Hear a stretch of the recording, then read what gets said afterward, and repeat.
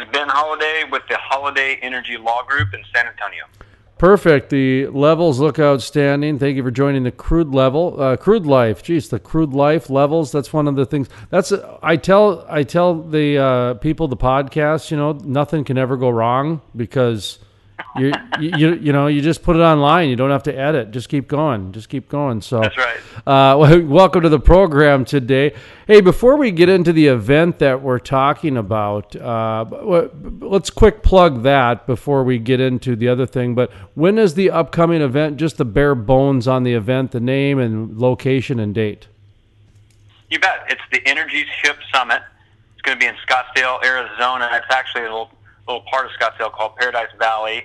It's February 27th through the 29th, so right there during the middle of spring training. Great. A lot of people will be excited about NAPE in the beginning of February. This is going to be one that caught my interest at the end of February. Anytime somebody like me can get out of the cold up here in North Dakota, up in the Rocky Mountain region, we look for any excuse we can. So this event caught my eye. But first off, let's talk about your background a bit. Give yourself a little bit of a plug for what you do for a living. Talk about how you're involved in the energy industry, and then from there we'll transition into the event, okay? Yeah, you bet. So I came into the energy industry right after law school. I went to law school here in San Antonio, and this is right in 2000. I graduated in 2006, so things are really starting to kick off, particularly in the Barnett Shale. Shale started to become a thing, and I had never, I just never really considered oil and gas. And a couple things happened my last year.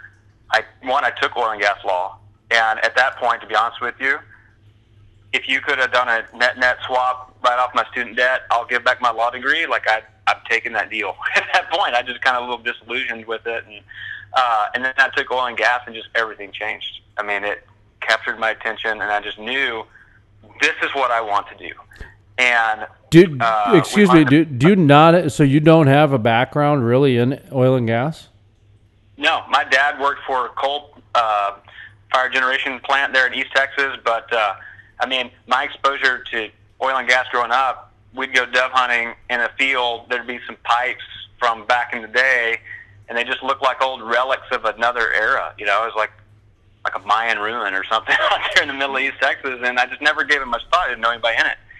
And I found out, just exposure through class, and talked to some people, and I found out about this thing called a landman, and I thought, that sounds like a fake job.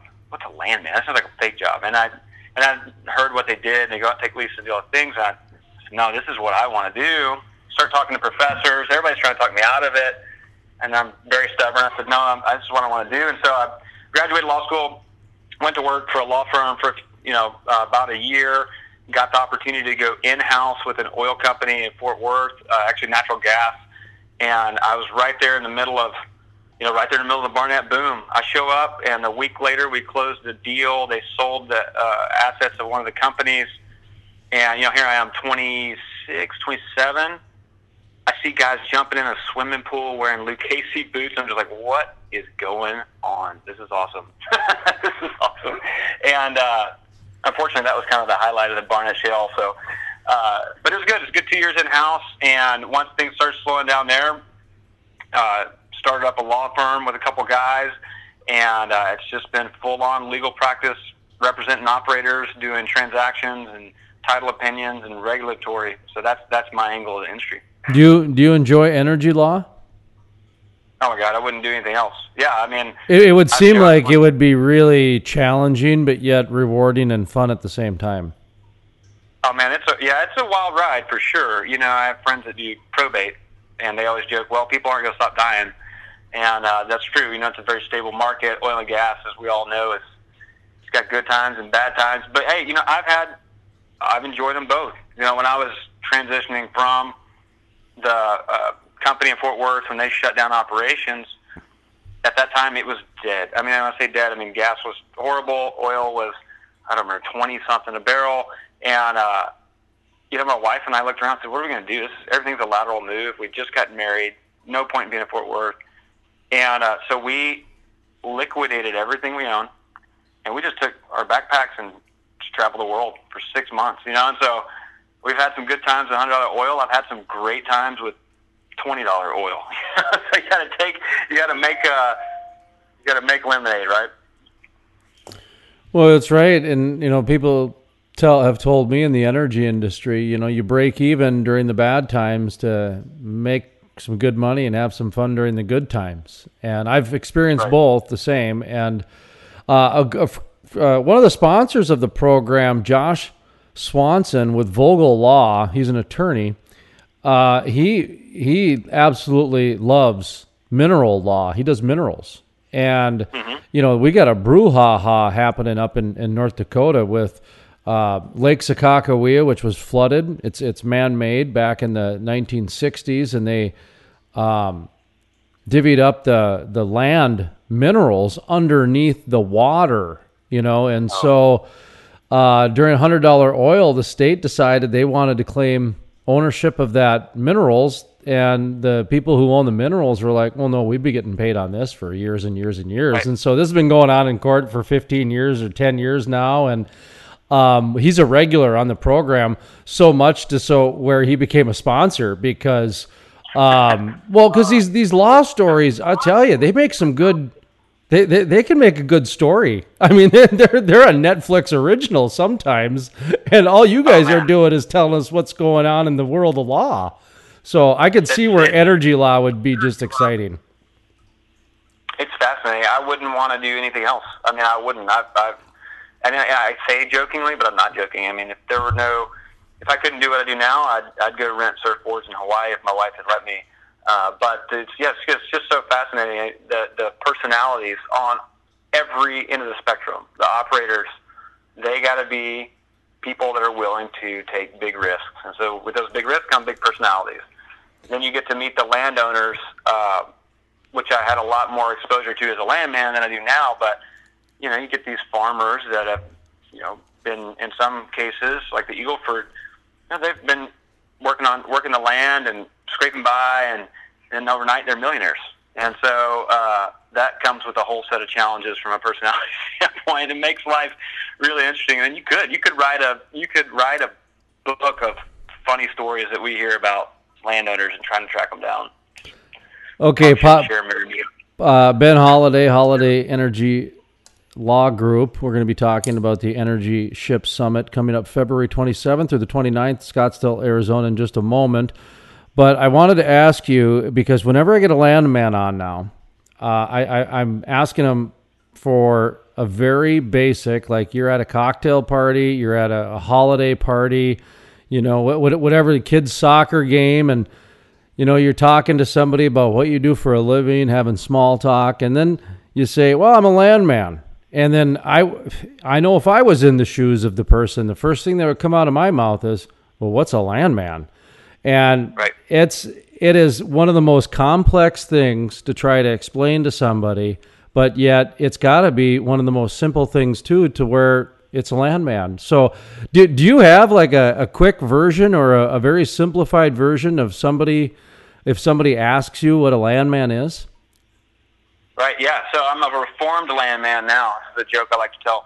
But back when I was a landman, I described it as I'm the general contractor for the oil company. We have our drilling company, we have our midstream company, and there's a lot of things that need to come together and be coordinated to get a well drilled. And one of the landman's jobs, outside of the intense, I'm going to say intense, but there's a large portion of it where you're doing landowner relations. You're getting leases. You're making sure everything's okay on that front. You're helping to make sure all the different parts are coordinating with each other, right? So my job is to make sure that the location is being built. I need to make sure all the wells are permitted. I need to make sure all our leases are valid. I need to make sure we have title before the wells get drilled. I need to make sure all that information and any restriction has been communicated to the different actual physical guys, boots on the ground guys that are going out there. And it's much like a general contractor role when you're building a house. You have a bunch of specialists coming together to do plumbing, or you're putting up the roof, but the general contractor is making sure these guys are all doing it in a coordinated fashion, in an efficient fashion. So and babysitting landowners. That's a big part as well, and that's one of the fun parts. And then now in my role as an attorney, what we do and what people think of us as doing is helping oil companies figure out who owns the rocks, who owns the oil, do they have it all leased, are they good to go? But what we really do is we create value for the company by making sure that they can focus on all the myriad tasks I just described without having to worry about title risk. And that's the main thing we solve for right now. So we help people get wells drilled today with the least amount of risk possible. What type of law do you practice? I mean, I know energy law, but like I said, Josh Swanson from Vogel Law, he basically just does minerals. He doesn't really do much else outside. He does other things, but in the world of energy, it seems that minerals are what passes his time. Is there a specific niche or part of the law within energy you do, or is it just general? Absolutely, yeah. No, there's a niche. We are focused heavily on the advising portion. So we don't litigate. I don't go to court, wouldn't know where to find the courtroom, wouldn't know. I mean, I have to call somebody to figure out how to file suit. What we do is we work with companies, exploration companies that are going to go drill wells, and they say, hey, we want to drill this well on March 1st. We will review the title from the time it was granted from a sovereign, right? In Texas, where I am, that could be Mexico, it could be the United States, it could be the state of Texas. And we look at title all the way forward to today to make sure that they have secured all the leasehold rights. That's the primary. And then if there's a problem, Grandma Betty died 12 years ago and she didn't have a will, and there's 5 kids all of a sudden signing leases, we help them cure those gaps in title to make sure that they have the rights to operate before they get on the property, so they're not committing mineral trespass, or they're not unintentionally bringing in working interest partners into a deal that they shouldn't. And so there's a lot of different risk factors that we help them mitigate that way. Ben Holliday with Holliday Energy Law Group. Hang on the line for just a second. We're going to take a quick pause because even though it is a podcast, I still have to mention a sponsor or two. So sure. Hang on the line and we'll be back in, I suppose, about 15 or 30 seconds. All right, welcome back to the Crude Life. Ben Holliday, Holliday Energy Law Group is our guest. Energy Ship Summit happened February 27th through the 29th. Look at that, leap year this year.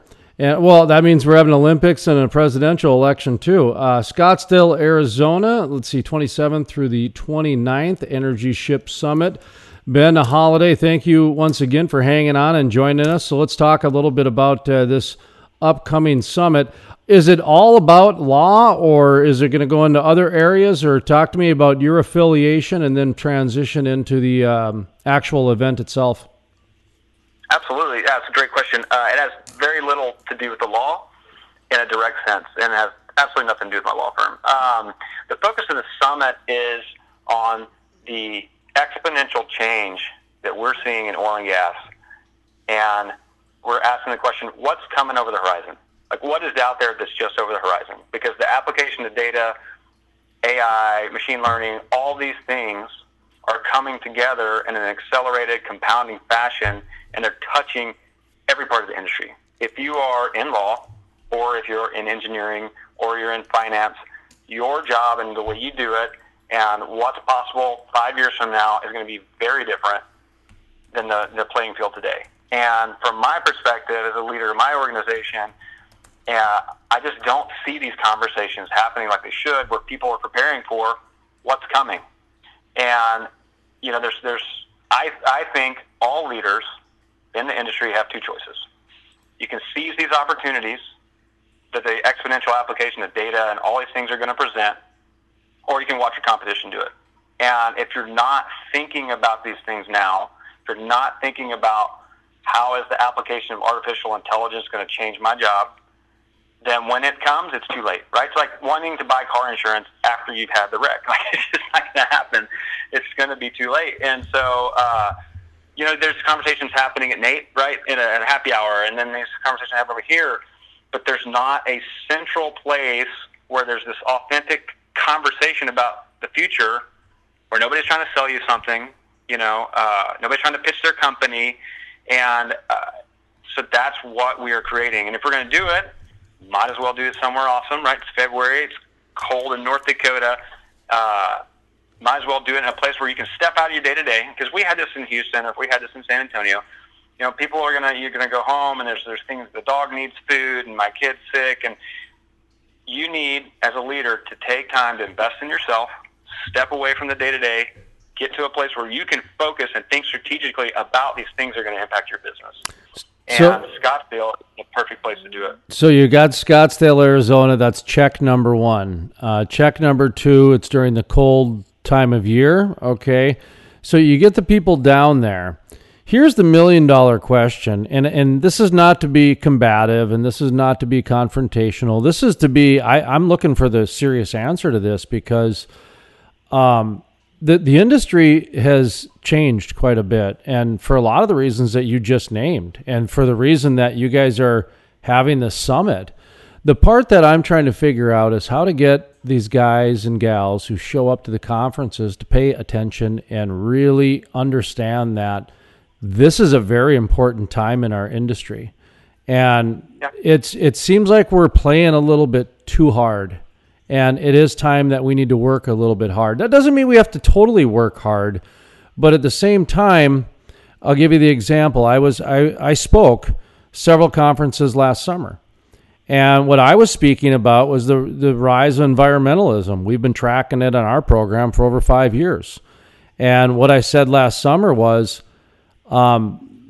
we'd better listen up, folks, because there are 2 presidential candidates. And now it's more. Back then it was 2, Bernie Sanders and Elizabeth Warren, that are actively talking about banning fossil fuels. Not straws, not trying to figure out a regulation. No, they're actually saying about banning an industry. The Green New Deal, same thing, 10 years. I go, this is some serious rhetoric here. This is like what I used to consider crazy talk. This is all part of the public discourse now. And a lot of the people were not really paying attention. And, now we've got a half a dozen people that are, Colorado, they're putting their Proposition 112 back on the ballot to do some more strict bans there again. So what I'm getting at is that I like what you guys are trying to do. I think it's very important, especially the mission you said, in terms of creating an environment where you can have some, let's strap on the boots and get our hands dirty because it's time to. But my question is, how do we get them to get their hands dirty? Did that rambling make any sense, or did I make you upset? No, absolutely. It's a great question, and I think you're right, and that's right. So Scottsdale's great. It's warm. It's beautiful. Everyone's spouse loves it. It's right during the middle of spring training. It's the best golf in the world. I mean, that's all plus factors for having the event in Scottsdale. How you get people to pay attention is you have, number one, it's got to be an authentic message. If people think, if some of the conferences out there that you can go to, every speaker is there on behalf of their company trying to either sell their company or they're trying to bump their stock price. I mean, I've sat through a lot of conferences. I've never heard anybody come up, give a presentation and say, you know what, our rock is not actually as good as we thought it was going to be. Our internal rate of return is actually less than we forecasted. It's always these, it makes it difficult to parse out the truth of that. So the way I have designed this summit is to look for, who are the biggest people out there doing what they're doing? Who has the most credibility? Who's got the most authenticity? Who's got skins on the wall? And so when you look at data, it doesn't get any bigger than Alan Gilmer. When you look at well spacing, like what does the well spacing environment look like? Schlumberger, and then within Schlumberger, you have the head of North American infill drilling. You have people on the leading edge of application of AI. You have the BD manager, Will Cullen, from Long Point Minerals, they've raised close to $900 million in the mineral space. And so I think that's how you get people's attention. And within them, one of the reasons why they've been so enthusiastic and willing to come out and talk is I told them, I was like, this is not your typical conference where I want people to come up there and tell how great Schlumberger is, or I want people to tell how great Long Point is. Even though they're great, people are hungry for your opinion, and they want to know what you think given what you know. And so that's the message we're going to get, and that's how you get people to pay attention. What kind of response are you getting on some of the big data, some of the cloud-based applications, that whole side of things? Are you finding that people are becoming more accepting now, or is there still a little bit of a learning curve? Yeah, I mean, people are, there's the early adopters, and people see this exponential wave coming, and that started 3-4 years ago, right? I think now people have data and application of data in their life, whether they like it or not, and a lot of people are waking up and realizing, sort of like you boil the frog slowly, right? Oh my God, everything I'm doing is driven by data. Everything I'm doing is, this is changing the way I do my work. On the land side, this is how the application data changes things. I bought a drafting desk because we needed big pieces of paper. We needed to look and we read instruments. And from the time I bought the drafting desk to the time I actually got it and started using it, everything changed, and now everything's on computer, and now I can search records in North Dakota from my desk in San Antonio. I no longer, no one has to go out there and do it. And that's just a microcosm. Now they have, there's a bunch of really cool companies working on optical character recognition that's going to really change just our little niche of the industry. And no longer are we going to have to sit here and read 1,000 instruments to tell you who owns title. We're going to be able to implement augmented intelligence through OCR, through all these things, and we're going to be able to get to the point much faster. And like it or not, this train isn't slowing down for anybody. And I think people are really starting to realize that, especially in times like this where the price is low and everyone's seeking competitive advantage. You can't just drill your way out of a problem. You have to both drill good rock and be efficient. And this application of data, people are realizing this creates real competitive advantage. And if I understand it and you don't, I now have an advantage over you. And I think when you go to Scottsdale and you hear these world-class thought leaders, that's the sort of advantage we're creating for people. And then the second part of it, we've brought in a couple speakers on leadership. Say, okay, great, you got all this information. Now what do you do with it, right? If I have all the information in the world, but I don't know how to deploy it with my team, it's not worth anything. And so we're bringing in Warren Rustan, who's vice president. He's worked in White Houses. I mean, this guy's done everything. He's going to tie that all together for us. And then equally important, right? Everything's changing. You talked about all the government wants in the game from an environmental standpoint, and then you got to also make sure if you're in an exponential environment, what you're doing is so far ahead of what the government can regulate that you got to make sure you're not doing things you're not supposed to, intentionally or unintentionally. And I was able to get Andrew Fastow on the phone and said, hey, I've heard some of your ethics talks, and I know that you've played a big role in development of ethics over the past few years in legality. And he's going to come give a talk about the difference between following the rules and following the ethics, right? And his message is, we did a lot of things that people thought were by the rule. And it turns out we weren't following ethics, and we destroyed so much shareholder value. We destroyed our families. We destroyed our communities. And he's on a mission to help leaders not repeat these same things. Because he said, I keep seeing it, and it's unnecessary. And so we're bringing him out to talk about the ethics of this exponential environment. So, if those guys don't grab your attention, I don't know what will. Ben Holliday Energy Law Group. We're talking about the Energy Ship Summit, February 27th through the 29th, Scottsdale, Arizona. I mentioned earlier, it caught my eye. It was leap year, 29th, and as I was a kid, I just always remembered every leap year is the Olympics and the presidential election, and so I that stuck with me. You've mentioned government regulations a few times. I'll ask you the same question I'm asking a lot of other people in the energy industry. We're not a big political program, however, just because of the way the environmental movement has gone and a few things of energy, we've been forced to become somewhat politically more politically minded than we wanted to, and energy has just become polarized. I've got on record and I've said and I've won awards for my news skills and things like that, but I've got on record and said 2020 is going to be the oil and gas industry's most important year probably in its history. And I think that for a lot of reasons. But talk to me about your thoughts on my comment there. Do you think that's out of line? Do you agree with that? Do you want to elaborate on yes or no on that? Because it's kind of a pretty bold statement. It is a bold statement, and I think it's a valid statement. I mean, we don't have to guess about what are the intentions of the parties, right? We know where the Republican Party stands. We know where the Democrat Party stands. And I know there's a whole lot of other stances out there, but practically speaking, for the presidential election, those are the two we need to be paying attention to. And I think that you can look at sort of 2 to 3 states and see how this plays out, right? You can let's just take California and Colorado.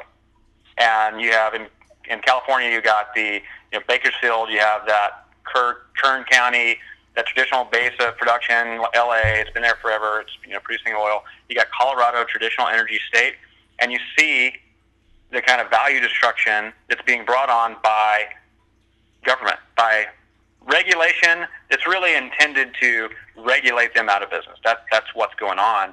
And you have a lot of really important opinions out there that are saying now Colorado is basically an uninvestable place for energy. No rational investor is going to put their money there for the long term because we know what the stance of government is going to be. You juxtapose those with what you have going on in Texas. So our regulatory stance in Texas is very pro-operator. It's also very pro-mineral owner. They strike a great balance. They work really hard to get it right for both sides. And the Texas energy industry, I know we've had some struggles as of late, as everybody has, but it's paying for schools, it's paying for roads, it is taking off, and government and industry work together to come to a good solution versus butting heads. And so I think if you look at the two sides, you have one side saying we're basically going to take this California-Colorado model, and you have one side saying we're going to take the Texas model. And I think if you're in the industry, which one do you want? And I do think it's a very pivotal year. I mean, for many, many things, but especially as this narrative, this anti-energy or anti-oil and gas, anti-fossil fuel, anti-narrative is becoming, taking hold. It's going to be up to us to be advocates for our position, right? If we're not doing it, nobody's going to stick up for us if we don't, right? If we're not going to demonstrate this is how we're putting money in schools, this is how we're putting jobs up for people, this is how we're powering the future. Hey, by the way, everything you use is made of hydrocarbons, and having that and telling our story in a non-combative way, I think that's up to us. And if we don't, we have to take ownership of that failure. And that's really the message I was trying to give last summer was, through the last 7 years, I've had some pretty high level CEOs on this program, and they've used the word paradigm shift.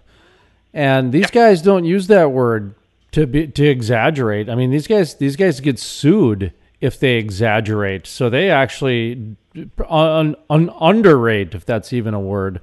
So, when I started paying attention to that a little bit, but they would give examples. They'd say the horizontal fracturing or the horizontal drilling with the hydraulic fracturing, the combination cracked the code, and that was a paradigm shift that changed, the workers at the well site. And then we have the integration come in of this big data, and we've got sensors and remote drilling. And, they were serious. When they said paradigm shift, they were serious. And from somebody from the media, I completely understood the internet was a paradigm shift. When you look at newspapers that had monopolies in towns for 100 years, and then the internet comes around, and 10 years later they're declaring bankruptcy, that's a paradigm shift.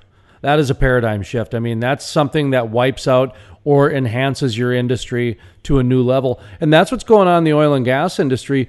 But then I took a look and said, let's take that paradigm shift even further. Okay, big data has totally changed the human resources department. You talk to anybody who works in accounting or accounts receivables and traffic and logistics, big data has revolutionized that. Okay, let's go out to landmen and let's go out to people in the field. LiDAR and drones, and absolutely that's paradigm shift changed everything. So why not public relations? Why not take a look at the way the energy industry has really approached public relations and engaging and interacting with people? Because to me, that's the one part that they haven't changed at all. And so I say that to you as a conference person because I was giving that message at conferences last summer, and part of the thing I was saying is that when I look around, 90% of you people I see at all the same conferences. So we've got to figure out ways to engage. So it's another challenge to you, I guess, to say, hopefully this interview will get more people that have not been at your event in the past. Do you know what I mean by that? Where we need to get more people involved that have traditionally not been involved. And right. I think a platform like yours is very open to that. I mean, if people can come and just kind of have new topics. I mean, you start talking about some of the topics that you guys have. These are new topics to the industry. Some of these are. Right. These are kind of, there is no easy answer. So. Right. Yeah, I mean, and that's that. You again, you nailed it. Right. There's a paradigm shift, and for every old line business that tried to do things the same way that went bankrupt, you got an Amazon. And so leaders right now got to ask themselves in the oil and gas industry, and aside from how am I going to represent myself to the community, where am I taking my organization? Am I taking it the way of the local bank, or am I taking it the way of Amazon? And what we're going to do in Scottsdale is bring together thought leaders to help all the attendees, all the leaders there, take their business in the direction of Amazon, as opposed to some of the being the best horse-drawn carriage out there in the era of the combustion engine. Well, I think we're in an era of change right now, and I don't know if I want to say downturn or anything along those lines, because you take like the Bakken and the Permian, and they're still pumping out millions of barrels a day. The energy companies have gotten a little more streamlined, and there's a little bit more of a decline curve than what's happened in the past, and rig counts are just an antiquated way to project business now, and everybody knows that rig counts need to be reinvented how that is done. But the one thing that's true is they are still drilling, and there is still a lot of money on this planet, and you just got to figure out a way to make a better steak sandwich than the other guy. It's kind of like that time where there's still business out there to be had, but there's a little bit of competition out there right now, and you've just got to figure out a way to have an edge and make that better steak sandwich and all that. And these conferences really can help a guy do that. Absolutely, on both sides, right? If I'm raising money, my value proposition has to be stronger than the 18 other guys trying to raise this same fund. And the way I'm going to do that is harnessing these paradigm shifting capabilities that are out there.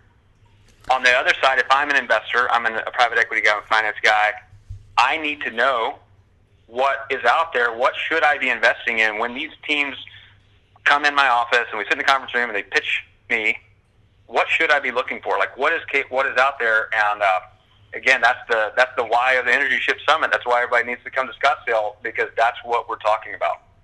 So wrapping up here, we try to stick them around 30 minutes, our programs, but look at that. We went into overtime. Another thing about podcasts, you don't have to be beholden to radio clocks and show clocks and things like that. So that's another fun thing I'm learning about these podcast rules, which there really are none. So give us the details one more time, just kind of in summary. I like to summarize. I'm still a writer. That's why I originally got into this gig. So, just kind of summarize the event. We were talking with Ben Holliday Energy Law Group, but the Energy Ship Summit coming up with, go ahead. Yep. Energy Ship Summit, February 27th, 29th. We're going to be in Scottsdale, Arizona at the Mountain Shadows hotel there in Paradise Valley. All the details are on energyshipsummit.com, but we're going to be meeting for 2 days for a conversation with the likes of Alan Gilmer. We have Schlumberger. We have the support of QRI Group. We're going to have David Ramsden Wood, and we're just going to be talking about data and markets and engineering and leadership. We're going to have Andy Fastow talk about ethics, and we're going to just take a big holistic look at all this exponential changes that's happening and saying, where's this opportunity and how can I execute on it? And I'd love to see everybody out there. Do you guys have a website? We do, yeah, energyshipsummit.com.